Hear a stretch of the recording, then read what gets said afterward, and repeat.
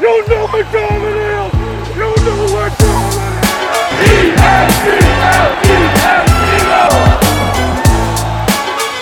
And you know what underdogs is? It's a hungry dog.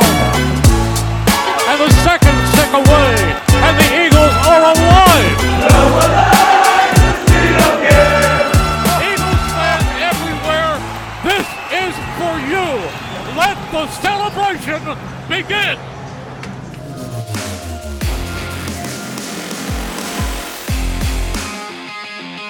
What is up, everyone? I'm Andrew, he's Alex, and we are officially winging it, baby! Here we are. Alex, what's going on, man? How's the week been treating you? Today we had a bunch of roster cuts, so it's an exciting day. How you doing? Dude, we are a little bit over a week from the kickoff of the new season. So freaking pumped, man. I just cannot wait to be watching football again. Had a few fantasy drafts this weekend. We're going to talk about some of our Eagles fantasy guys in the second half of our show today.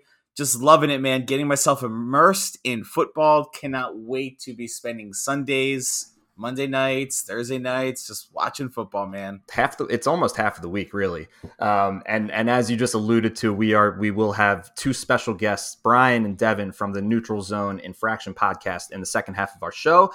We will pick their brain about little fantasy tidbits, but especially on the Eagles players and how high these Eagle talent players or skill position players are being drafted. Go for it. Yeah, so let's talk, since we're getting ourselves so immersed in football, there's so many good things on TV right now. I don't know if you're watching Hard Knocks with the Detroit Lions right now. It's actually awesome.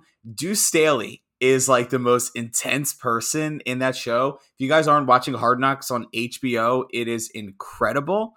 And Andrew, you shared something on your story the other day, and I felt so inclined. It's a documentary, Untold, The Girl Who Didn't Exist, the Manti Te'o story. I want to hear your reactions from that. I thought it was pretty crazy. I remember listening to the news media. Admittedly, I'm not the biggest college football fan in the entire world. So, I only kind of took what the media said and kind of ran with it. A whole bunch of memes came as a result of it. But watching this 2 parts, finishing in about 2 hours, what are your thoughts from that documentary? So many thoughts. And I will try to keep my thoughts as organized as possible. First, just to give a little bit of background, I'm not sure how many people have watched. I know that it has been very widely viewed, but for anyone that hasn't watched the documentary yet, it's a two-part documentary on Netflix. Basically, for those who don't know about the Manti Te'o story, there was this about 10 years ago when he was drafted into the NFL. His stock plummeted. He was a runner-up Heisman winner, which is very rare for a defensive player. He was the heart and soul of Notre Dame football. Almost had this like Rudy type of story, and part of that story was that he allegedly lost his grandmother and his girlfriend in the same day, and that became a part of his allure. You start to learn as the documentary goes on that the girlfriend was not real. I'm not spoiling anything by saying that. And you meet the person who was behind the catfishing. I don't like, as a whole, I loved it. I thought it was a great story of redemption. It gave Manti an opportunity to really let us in on who he is, but also just like how it affected his life, why he was naive enough to fall for it, which I think Manti's an empath. I'm an empath myself, so I can kind of I connect with him there. Especially as you learn about all of the players involved, or when I say that, it was this Renaya, who now goes by Naya, created all of these characters, literally created like almost an entire family of fake people on Facebook. Well, they were real people, but anyway, you kind of understand why he fell for it. Now, my thing as I'm watching it is she, the person who was responsible for the catfishing, she explains or gives us a little bit of insight as to why maybe she did that. And I get it. Like, I don't know. I think a lot of people have been like coming at her, and I get that. Like, you can't forgive what she did in terms of ruining his life. Like, his stock draft fell, and that cost him millions and millions of dollars. Not that money's everything, but it really affected his reputation above all else. But my question is, would she have ever turned to Facebook to try living this life as a woman if that would have been accepted in her community as a younger person? Because to me, she was utilizing Facebook like a drug. And we put people in boxes, it's like, just because somebody is hooked on drugs because they're trying to escape their reality, are they a drug addict? Is that how I'm going to identify them the rest of their life? Or do they have an opportunity to make a change and be better? Now, when you watched, or when anybody watches, they'll have their opinions. Everybody I've talked to about this does not side with me. They think that she's like a full-blown narcissist, and I understand that as well. I know I've just kind of rambled a little bit, but Alex, I'd like to hear what your thoughts on the documentary, because there was so much. Yeah, there really was a lot. And I will say that my jaw dropped at the end of the first episode when the picture came up. I was like, wait, what is going on here? My biggest takeaway isn't necessarily inside the mind of Renaya as, can I justify, can I see, can I sympathize? I think she explains it in a way that you may be able to get that. But my whole entire feeling of it is actually what one of the sports analysts said in it, is the media will build you up and then tear you down. And it is ruthless what they dragged this man through. Now, I think hindsight's always 20/20. This is before catfishing and everything was, really a thing. And some of the things I totally agree with Manti on. I'm like, man, you have a demanding schedule. Somebody's there for you. But then also it's like, how do you have this level of fame where, near the end of the documentary, all these people are coming up to you and you've never met this person and you've tried and it's been years. So there's a lot. I think documentaries for me, they outline, there's always three stories. There's going to be the side of the person telling the story, the media's perception of the story, and then some level of truth in between. And I do think the documentary did try to inhibit an emotional response, and I don't want to say a justification, but I think that they were really tugging on the heartstrings and the why because of it. I just think it was wild. And I think there's a lot of opinions, a lot of thoughts. I don't think there's a right or wrong answer to it, but it was incredibly well done too. I would totally urge you all to check it out. What's interesting too is that in a weird way, it was a love story. Like, these two people, and she explained that even though the picture was not her at that time, everything that she was saying or the conversations that they would have, like, they really did connect. And that's kind of where it's like, what is love, and how can we define love? But it's like the fact that he even made mention of playing better. Like, he felt like he had, like, their connection empowered him. And so that's why it's like,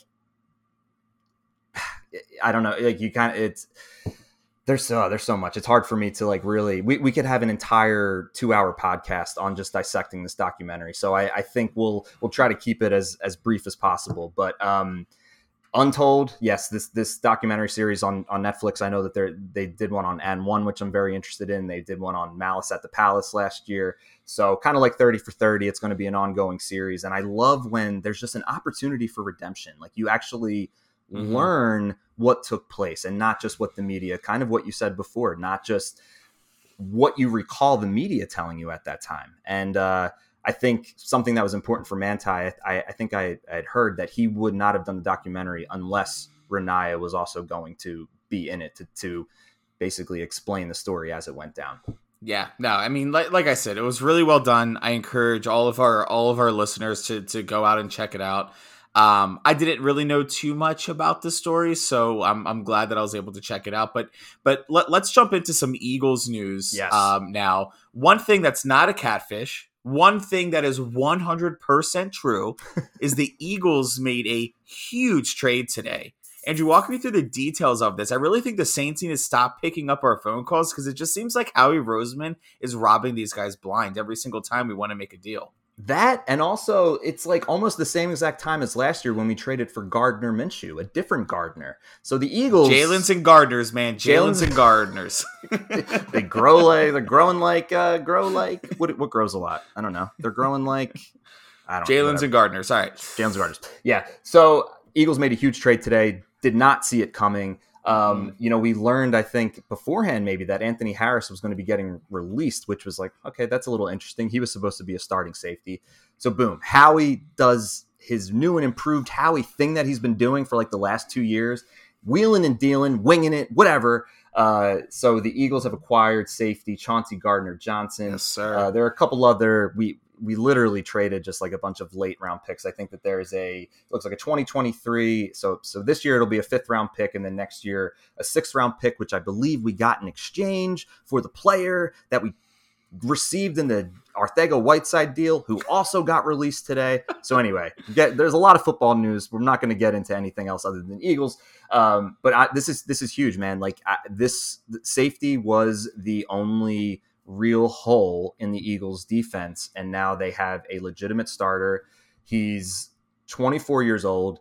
He's in the last year of his rookie deal, so to me that says you're probably going to be playing for a big contract, so you're trying to prove yourself.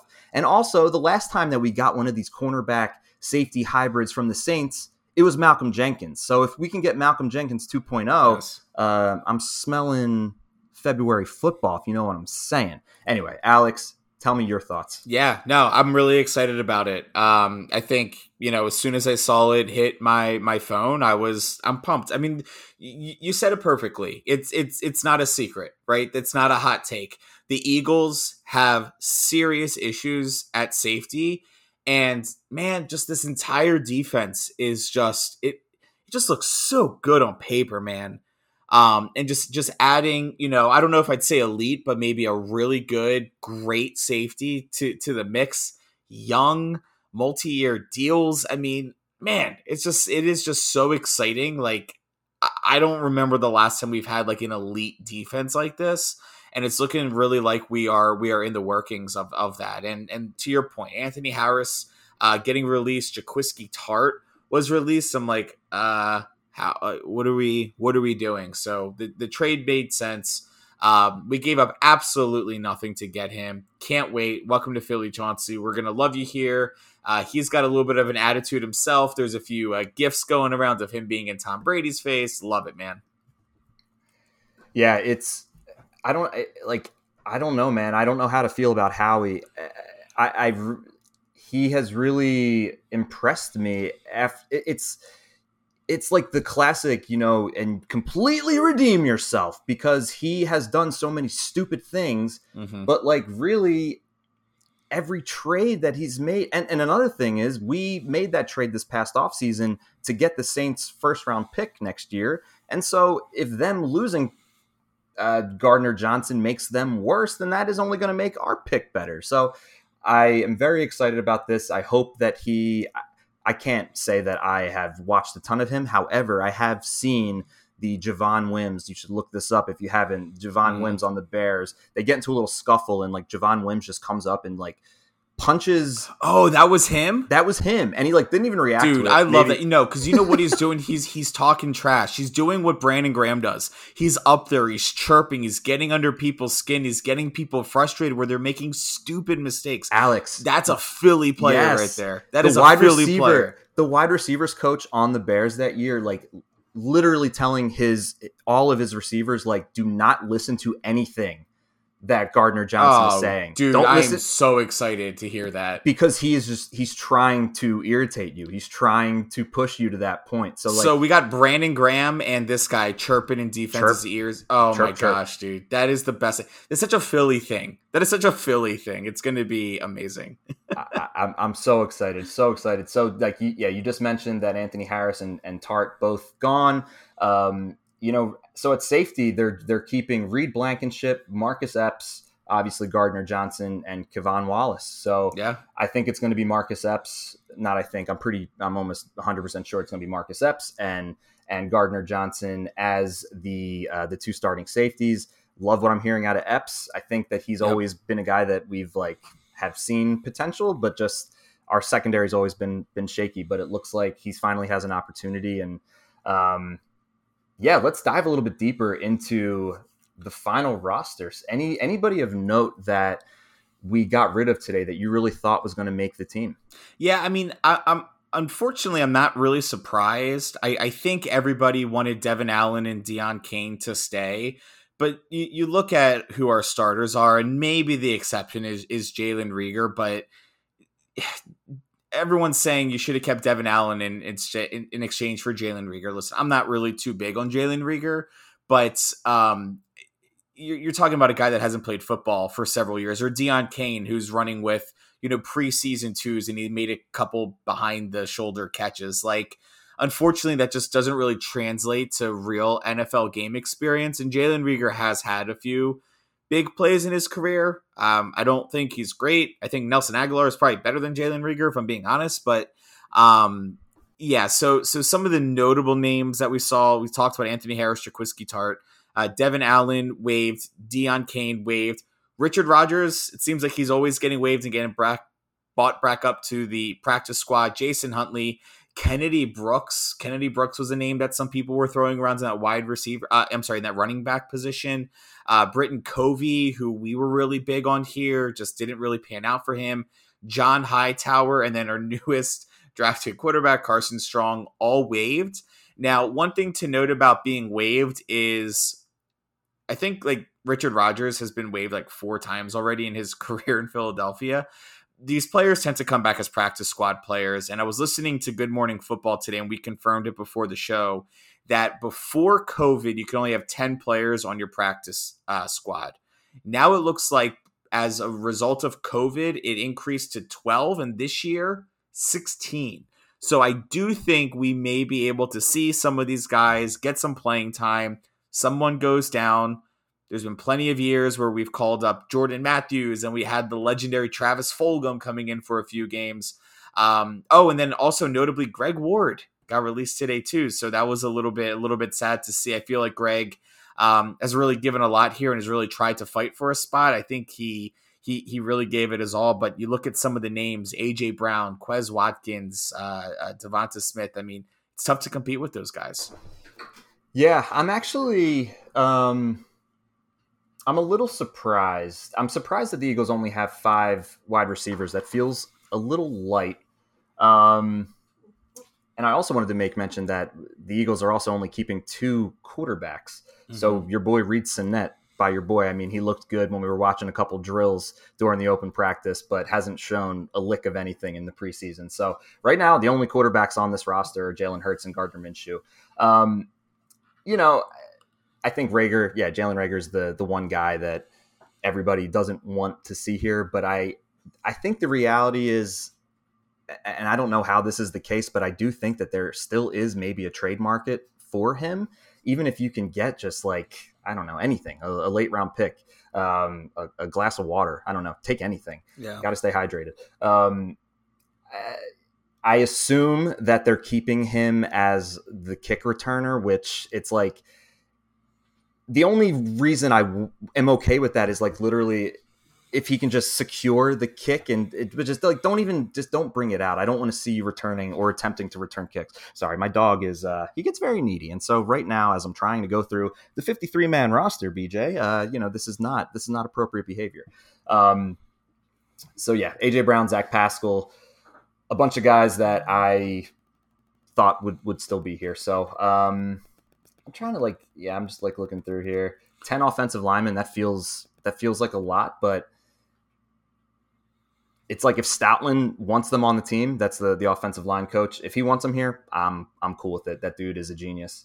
What else? Yeah, and then there's also some few people that made the roster too. So Josh Jobe was a name that a lot of people were really big on, right? So he's somebody that made onto the roster. Reed Blankenship was another name that was talked about there. But I really think, you have guys like Nakobe Dean and TJ Edwards and Kaiser. Like, I mean, these were people you kind of knew that were going to be in there. So, listen, it's not, I think, what everybody wanted.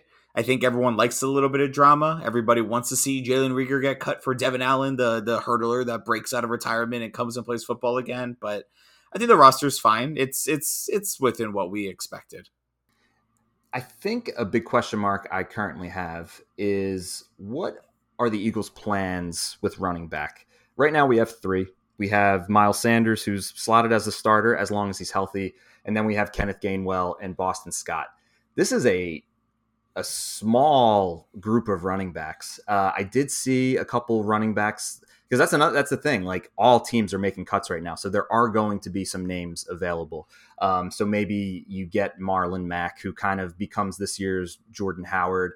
I think Kenyon Drake's another name that I heard. Yeah, don't get Kenyon Drake. Trust me, I'm just saying, like, there's a lot of names of guys that have had some sort of production at some point in the league that you can bring in. But I am very curious, because it does seem like we have a little bit of kind of similar running backs. We don't have a real between the tackle, LeGarrette Blount type of runner, which I would certainly enjoy. Yeah, I do think we are missing our regular one. It's also interesting too when you look at a team like the Eagles that have been running a lot of tight end, two-person tight end sets, and you just have Grant, Calcaterra, Dallas Goedert, and Jack Stoll. That's it. There's only 3 on the entire roster. Where's my boy, that Tyree Jackson? I think he's hurt again, right? Oh, is that what it was? I've always had high hopes for him, just because he's like a complete mammoth who apparently also can run, even though he's like a huge man. Well, that's a bummer, but I guess that's how it goes in football. People get hurt. Yeah. Well, hey man, I'm really excited for the rest of the season. So I think what we're going to do is let's take a quick break. We're going to be joined by our friends over at the NZI Neutral Zone Infraction podcast. Going to talk a little bit about some of these Eagles fantasy value if we agree. You won't want to miss it. Thanks for kicking it with us, guys.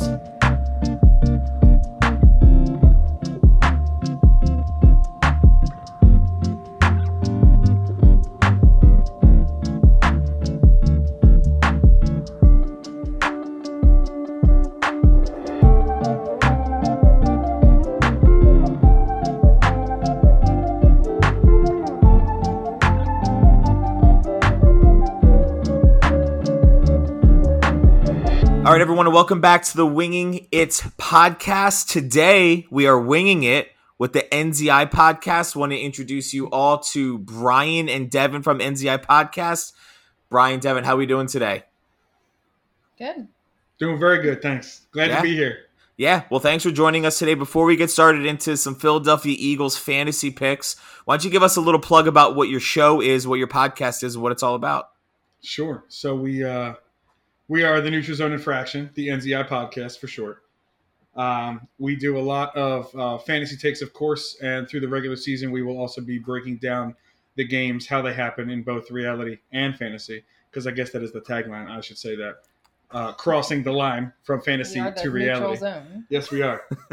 So, no, it's very good. We are on Spotify, Anchor, and Apple Podcasts. And you can follow us on Facebook at NZI Podcast. And what days of the week are your episodes out? So the episodes are recorded early in the week. So once the regular season starts, they'll come out like Tuesday, late Tuesday. And then come the fantasy side, we're going to put them out for like Thursday, Friday. The reality football side will be Tuesdays. The catch-up of what all the games that have happened the week before and the preview of the following week. And then Thursdays will be the fantasy breakdown and advice for the following week. I like that. Reality versus fantasy. That's right. Good way to split it up. You guys will talk about how much they kind of do and don't impact each other, how players differ from one side to the other. So that's kind of our goal, is to help people see and relate to that. Very cool. Very cool. No, that's really interesting.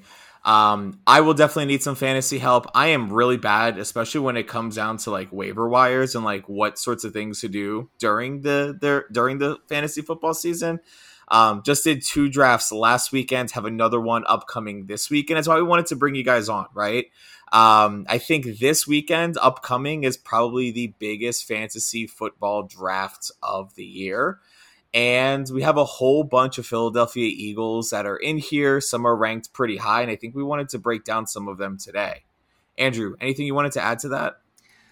Alex, I just need to call you out because you told me a couple days ago that you traded out of the 3rd overall pick to go back to pick 12. So basically sacrificing drafting Christian McCaffrey, which by all counts is going, ADP 2nd overall. And you decided just to move back to 12. Why? Just so you could have the back-to-back at the turn? Is that what your mindset was? So there's nothing less interesting about hearing about someone else's fantasy football team. So we don't got to get too far into the details. I mean, I'm really fascinated because this isn't your team. That sounds like a good plan to me. God. What is happening? Who are you? Okay, so hold on. Let me explain to you. So my pick was 3rd overall.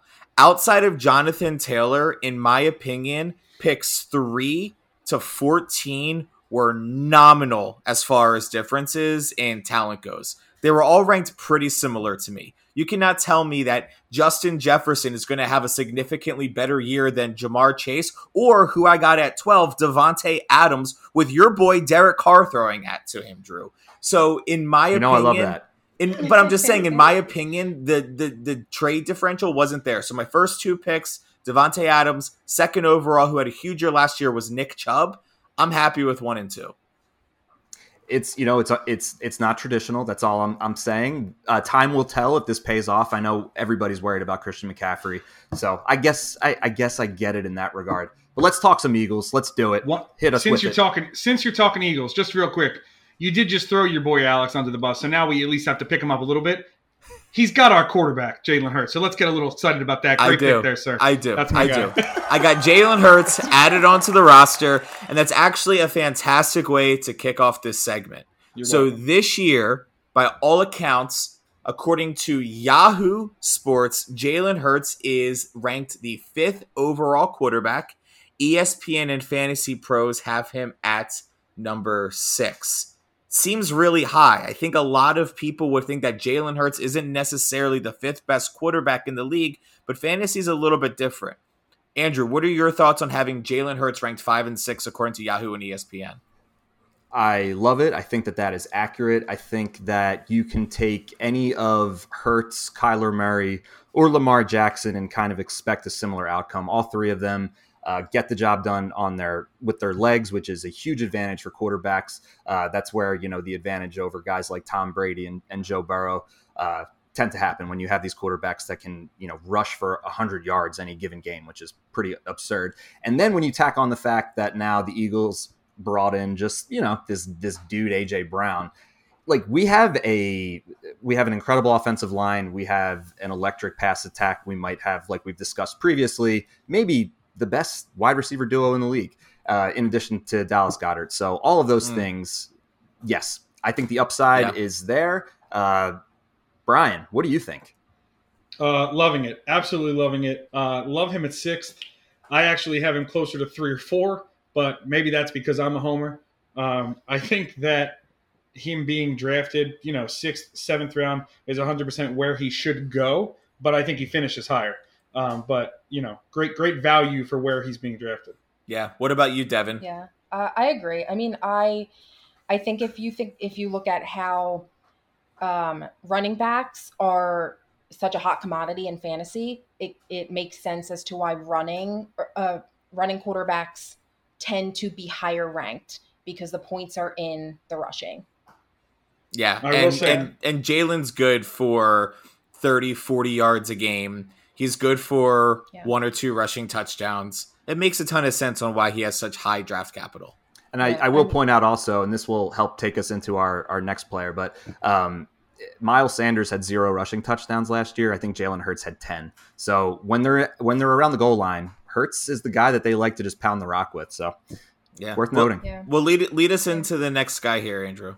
So next we have Miles Sanders on Yahoo, and this Yahoo rankings that we have here are all half-point PPR. He's ranked number 34 in running back. ESPN Standard has him at 26, and PPR at 27, and then Fantasy Pros has him at 29 and 30 respectively. So really hovering in the late 20s to low 30s.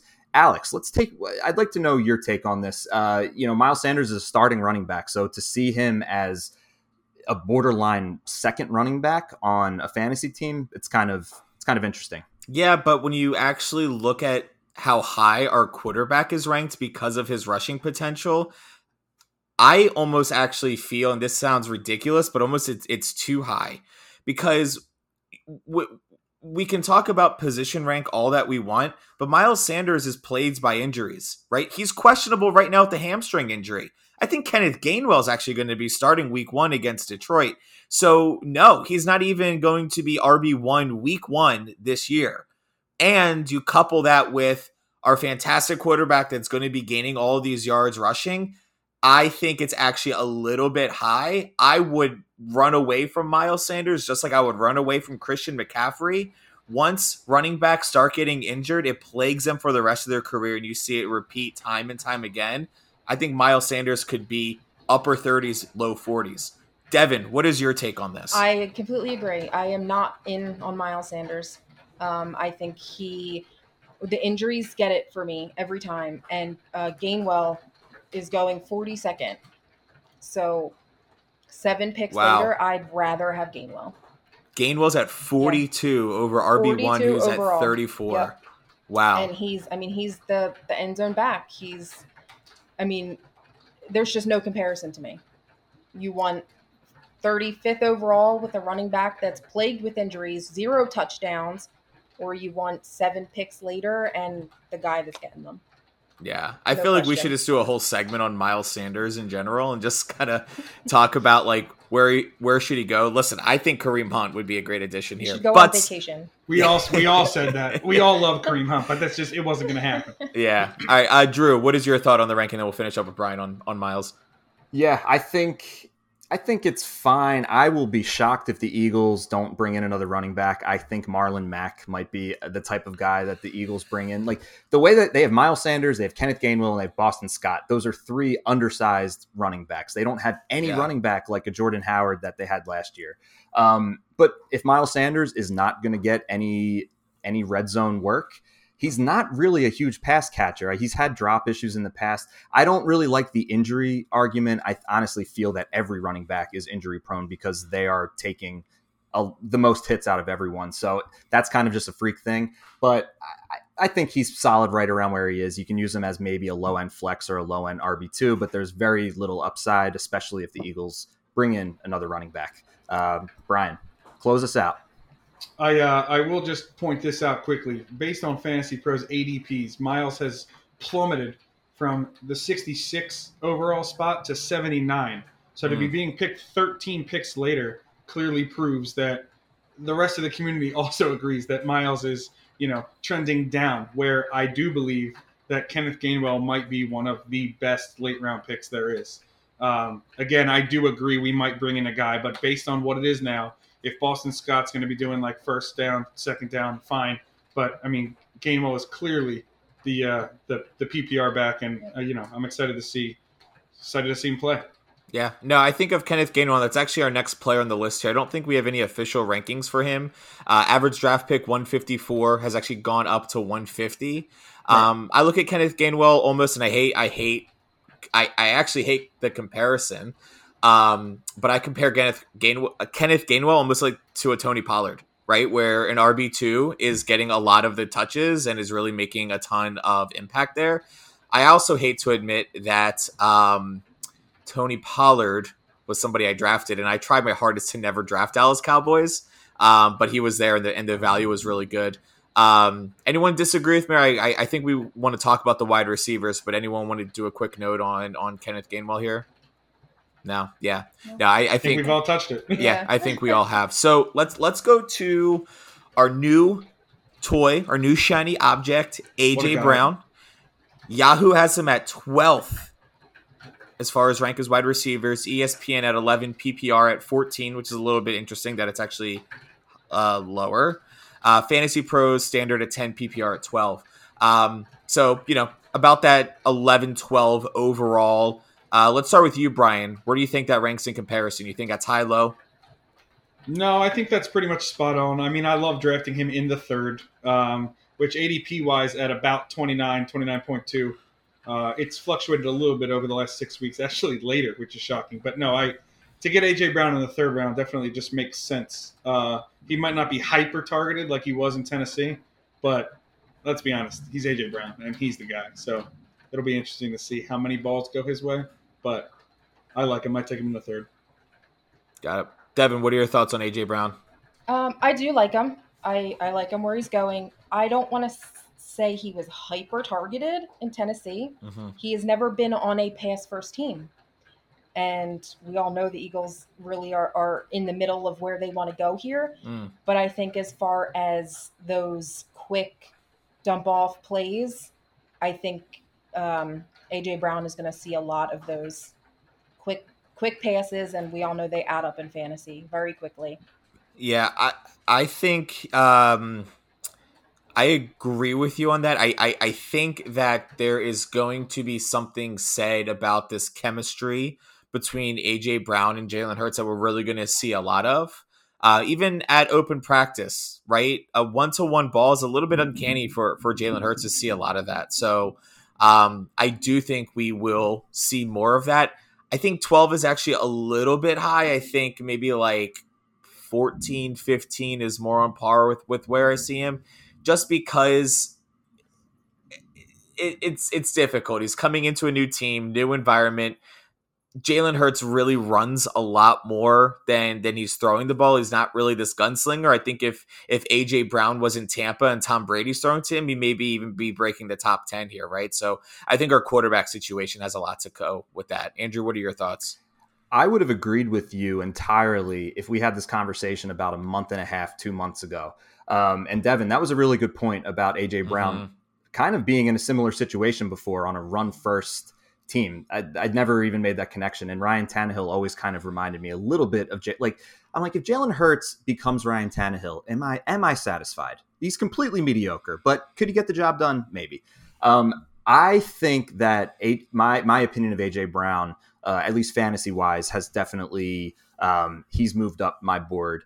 And a lot of that has come from watching the open practice or just hearing about the connection that him and Hurts both have. I think the reason that he's higher in standard than he is in PPR is because he's definitely a touchdown threat. And that's something that'll get you a little bit of a higher ranking in standard formats. However, I think, to Devin's point about the quick throws, I can see the Eagles being a little bit more of a pass heavy team this year because they actually have talent and because teams might be respecting the run. So I think that there's just like very high ceilings for AJ Brown and Jalen Hurts, obviously. So I'm gonna say that closer to 10 is actually a little bit accurate, despite how I thought he would be much lower in my mind a month ago. Real quick, so the Eagles last year were second in screen rate overall, which I think, going back really quick to Kenneth Gainwell, why he is such a good option as a pass catching back because of those short throws. So I definitely think that's where it's going. Well, let's bring that to the next receiver on the list, because obviously AJ is not the only target we have. Obviously, number 6 in his second year, Devontae Smith. He's the guy that I picture as being the perfect recipient of those screen passes because he's elusive, he's slippery. However, his fantasy rankings to this point do not suggest that he is. There's a lot to be seen. I guess we'll put it that way. Yahoo has him at number 39. ESPN has him at 33 standard versus 36 PPR.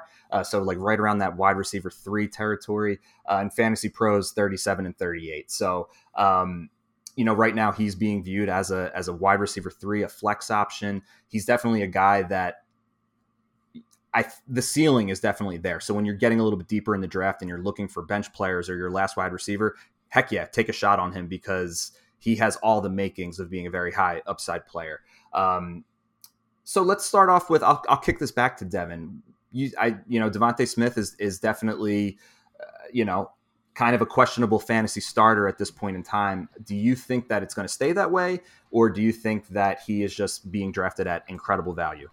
I don't see it staying that way. I I'm not a big fan, if I'm going to be honest. I think if he was on a different team with a different quarterback, Hertz does not have the arm to throw to Smith.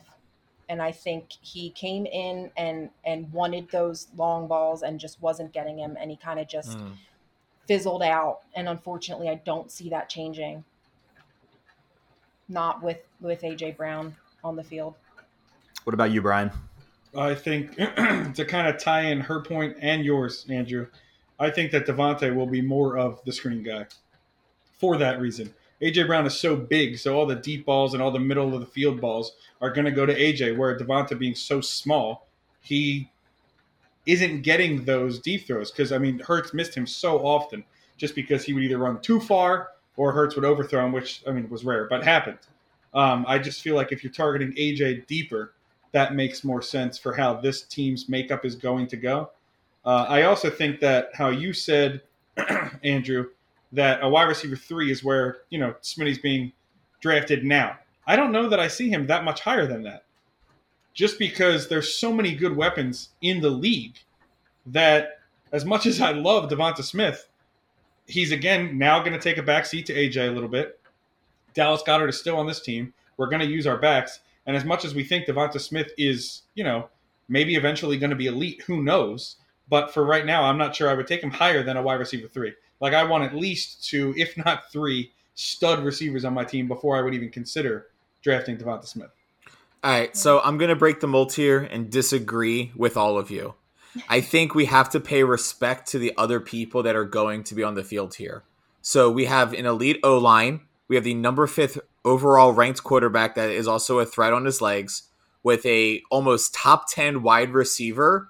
And we're going to get to Dallas, who's ranked under 10 in tight ends. Stud. So, no one's going to pay attention to those other guys. Somebody's going to have to remain open. Then you have another speed threat with Quez Watkins and Jalen Reagor there. And you're not going to get the ball to Devontae. I think that it's fine value where it is, truthfully. I think you have to look at the entire picture and pay respect to the entire team. I think more teams are going to be more inclined to double AJ. Quez is going to take them deep, or Rager's going to take them deep, and that's going to leave Smitty open, regardless if he's throwing deep balls or not to him. It's going to leave him open in the middle of the field. You're going to have to respect every single aspect of the Eagles game. Even if we have these small, undersized running backs as well, with that O-line, I just think that teams aren't going to know what to do when we come out.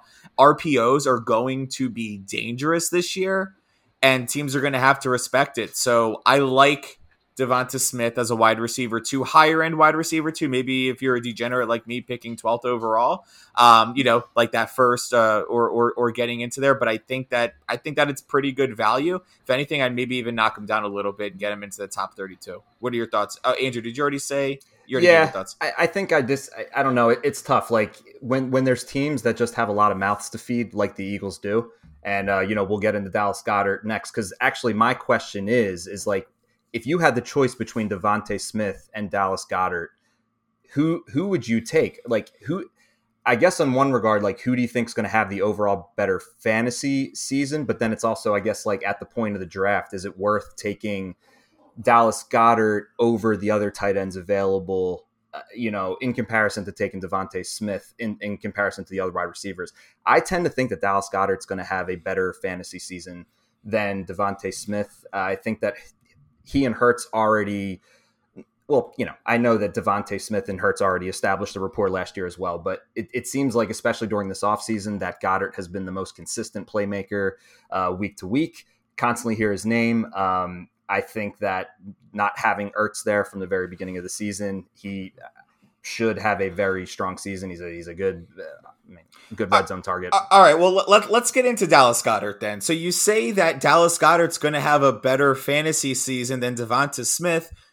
Well, of course he is. He's ranked 7th overall in tight ends. That is a first tight end pick that you're going to. Now, I know what you're saying. Devonta Smith is going to be on the field same time because you usually play 2 wide receivers in fantasy, right?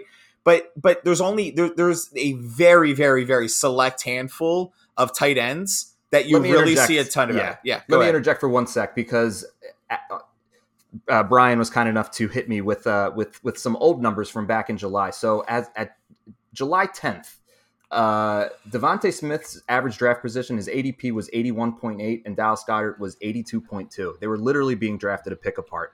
So that's where it's at that point. Are you okay waiting on a different tight end? Like, do you want to wait another round for Dawson Knox, or I don't know.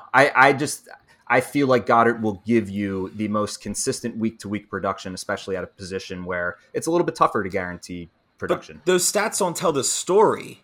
Zach Ertz was the tight end 1 heading into that season. Then he got traded to Arizona, and Dallas Goedert was not I guess he was considered the main guy, but there's a ton of risk with that, right? So we didn't know who Dallas Goedert was until he started showing some flashes really like halfway through the season last year. So I think that 81, 82 pick in comparison to Devonta Smith, who was a rookie that we didn't really know too much about, is fair. I think Dallas Goedert's incredible on there, but to say that before the first game of last year that they were picked around the same is really for naught, because he didn't really have much to go off of. Back in July, July 10th. A month and a half ago, they were both, their ADP was like one pick apart. Correct. And now it's changed. You didn't give those numbers. Oh, so and now it's changed where Dallas Goedert is going. Yeah, thank you, Brian. That's okay. Goddard is going 74th compared to Smith, who's fallen to 86th. So now Goddard's going 12 picks ahead of Smith. I think that numbers wise, these players might end up with close to the same things. The reason it's not fair to compare them is because Dallas could be the number 4 tight end. Yeah. Smitty's not going to come close to that. So that they might end up having the same amount of points. Will they both be beneficial to your fantasy team? Cool. But I don't see Devonta Smith being more than a wide receiver 3, where, I have Dallas Goedert as my tight end 4-5. So to that point, though, so in fantasy, if you're starting 3 receivers compared to 1 tight end, obviously the ranking is a little bit different. So I can understand like looking at a number 7 tight end versus the number 36. But when you're starting multiple of receivers and you're only starting 1 tight end, it kind of changes that, that math a little bit. In a 12-person league, though, there's only like 6 or 7 elite tight ends that you want to get. Not everyone's going to have an elite tight end on there. Outside of, Kelsey, Andrews, Goddard, no Yak Zach. Really, who else do you really have? So I don't like Ertz. Yeah, no, you got Waller. I don't know, Waller. Man. You got I've had a big year. Well, he could have a big year. You got Marcus Mariota, who's, he hit him with a 52-yard dime in preseason, and everybody's eyes lit up. Yeah, well, so Reed Sinnett threw to Devin Allen in preseason, and none of those guys are even on the team anymore. Well, so, of course not. Yeah, we talk about preseason. We can talk about that all we want. Hey, Marcus Mariota made Delaney Walker look like a stud, so I'm just saying there are things that could happen. Yeah. I think Marcus Mariota is garbage, but Delaney. I do think that Kyle Pitts is the top 3 tight end. All right, so let's wrap it up. Dallas Goedert at 7. I think that's actually ranked too low. I think he's easily a top 5 tight end when it comes to fantasy. Even I still think my early argument about coming into the season last year is still valid, but I also think that tight ends are ranked a little bit differently in fantasy, because if you really don't have a Kelsey or a Goddard or some of those guys, like your tight end position in many cases isn't very important. You're drafting, your middle of the road, Noah Fant and people like that, right? So in my opinion, I still think it holds true, but I think it's actually too low. What do you think, Andrew? Yeah, I could totally see Dallas Goedert surpass. Like, for example, right now, George Kittle's ranked as the number 4 tight end. I could see Goddard finishing ahead of Kittle. Darren Waller, I think, is probably still ahead of Goddard. But, yeah, right now, Goddard's in this cluster with Dalton Schultz, which I know how you feel about your Dallas guys. And but a lot of that's because Amari Cooper isn't there this year, and TJ Hawkinson. So, Hawkinson's had a solid career to date. What's this, his 3rd or 4th year? So, but you were exactly right. Like, once you get past Hawkinson, it's kind of just a crapshoot. It's like, what's the difference between Mike Gesicki and Pat Freiermuth? I don't get me started. I love me some Muth. I like him too. The man. I just pulled a random name out of I my love head. it. Devin, what are your thoughts on Goddard here? And then Brian, let's be quick about it. I love him. I think if you're looking at tight ends as a whole position, the elite class of them is so small that if you're not grabbing one of those, especially when there's someone like Smith on the team who will statistically be so close in numbers. To me, it's foolish to take the lower end second or third receiver as opposed to the number realistically second, third, fourth tight end for sure. Yeah, Agreed. I hear that. Brian, what are your thoughts? No, I completely agree, especially with tight end. Obviously, Kelsey's going like late first, early second. You can get Mark Andrews at the end of the second and Pitts in the third. But then other than that, I would never draft Waller or Kittle in the fourth, fifth, possibly even sixth. I feel like I like Goddard better than both of those guys, just because of how Kittle with what's Trey Lance going to do? Is he just going to run all over and not be able to throw? And then Waller with his health and was he a hold-in looking for the contract that he just got? We'll have to see with all that nonsense. But I like Goddard better than both of those guys, and I do think there's a significant drop-off after. Yeah, no, I think we have a real gem in Dallas Goedert. Excited to see how well his career has been going and everything. All right, last thing. Some people don't take defense too much into account for their draft. I have been plagued by having crap defenses in the past. So I tend to take my defenses early, and I tend to take LA because of Aaron Donald and what that team is doing. I think Buffalo's ranked 1 overall. There's a lot of hype with Buffalo this year. I'm a little surprised, man, but that's for a different segment. They have us ranked at 12 according to Yahoo. ESPN and Fantasy Pros have us at 17. I'll kick us off here. There's so many new players coming in. I just don't know how everyone's going to play together. I think on paper, everyone looks great. I think 12, 15, wherever that is fair. I wouldn't be picking the Eagles at 12 here. I remember when we thought we had a pretty decent defense last year and Tom Brady's completing 80% of his passes and just ripping us apart like Swiss cheese. So, I don't know if it's the coaching, the schemes, this whole bend don't break mentality. The prospects of us being close to a top 10 defense is exciting. Defenses win championships, but we'll see. I'm really undecided. I have no opinion on this. I'm not taking the Eagles defense in any fantasy draft. Fi, what do you think? I completely agree. The Eagles are not draftable to me. However, yeah. I think they'll be fun to watch all year, and I think they'll Agreed. continue to get better. Again, just because you don't draft them does not mean they're not going to be on your team, whether they're a bye week filler or somebody you look at later in the year. Our schedule at the beginning of the year is cake. So let's see them come out and prove themselves beforehand. The fact that the Rams are 1, or I think that's what you said, and the fact that you drafted them, hopefully you waited until like the last 2-3 rounds to draft them, because you don't ever take defenses early. It's a waste of a pick. But that's true. And I mean, Buffalo was so good last year, and now they added Von Miller. So, they are going to be very good as well. I mean, they're probably going to win the AFC. But I think that the Eagles are, a fun defense to watch. The bend don't break thing is for sure how they play. And I'm absolutely not drafting the Eagles. Yeah. Devin and then Andrew, take us home. Yeah, I agree. Excited to see what they look like. But you just don't need to draft a defense that early. Any defense. Yeah. Watch the matchups, watch the strength of schedules, and stream. Love it. I am so into the Eagles defense this year. I think the big pick, the big trade today, being able to trade for Chauncey Gardner-Johnson to get a legit starting safety. And I really feel like that was the only hole in their defense before, because not only have they upgraded at every position, but they have more depth at all those positions. They finally have a legit edge rusher like Hassan Reddick. I think a big thing that hurt the Eagles was that they just did not sack the quarterback last year. And then seeing Tom Brady pick us apart, I think had a lot to do with how Gannon kind of ran our defense. He knew that he didn't have the personnel. So everything was just play off, don't get beat over the top, but we'll just let them keep, checking down and catching short passes. So now we have personnel. We have a rotation of defensive linemen that are all monsters of humans. We have improved linebackers and actually depth at linebacker. And we have probably the best cornerback duo that we've had. So I know I went on a bit of a tangent. I'm kind of all in on the Eagles defense. I wouldn't say I would draft them first or second off the board, but if I'm the 6th or 7th team to take a defense, heck yeah, I'll take a flyer. We play the Lions week 1. I feel like we have a kind of not too difficult, Jacksonville week 2. Dude, let's go. Let's do it. I'm all about it. The first 4 weeks are cake for the Birds. Yeah, Cake. yeah, and that's a big.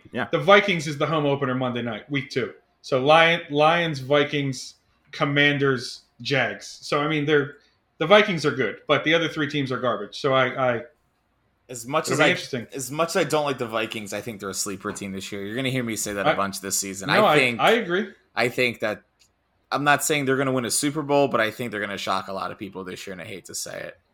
All right, Andrew, close us out. Brian, Devin, thank you again. Make sure everyone out there, you go check out the Neutral Zone Infraction podcast. Make sure you check out their Facebook. We will definitely share all that information. Thank you, everyone, for winging it with us. This has been great. We finally have a completed Eagles roster. We finally, we have a lot of good fantasy advice for the people. And I'm really excited to week 1 is almost here, boys and girls. So, bring it on. We're almost there. September 8th. I don't know if that's the first overall game or our first game. I think that's Thursday. I think you're right. Yeah, so that's 2 weeks from this. No, it's 1 week from this. A week Thursday. from Thursday starts the NFL season. So we're there, baby. So let's get weird. Let's get weird indeed. So everyone, it's gonna be a good time. Thank you for listening. Much love. Peace. See you next week.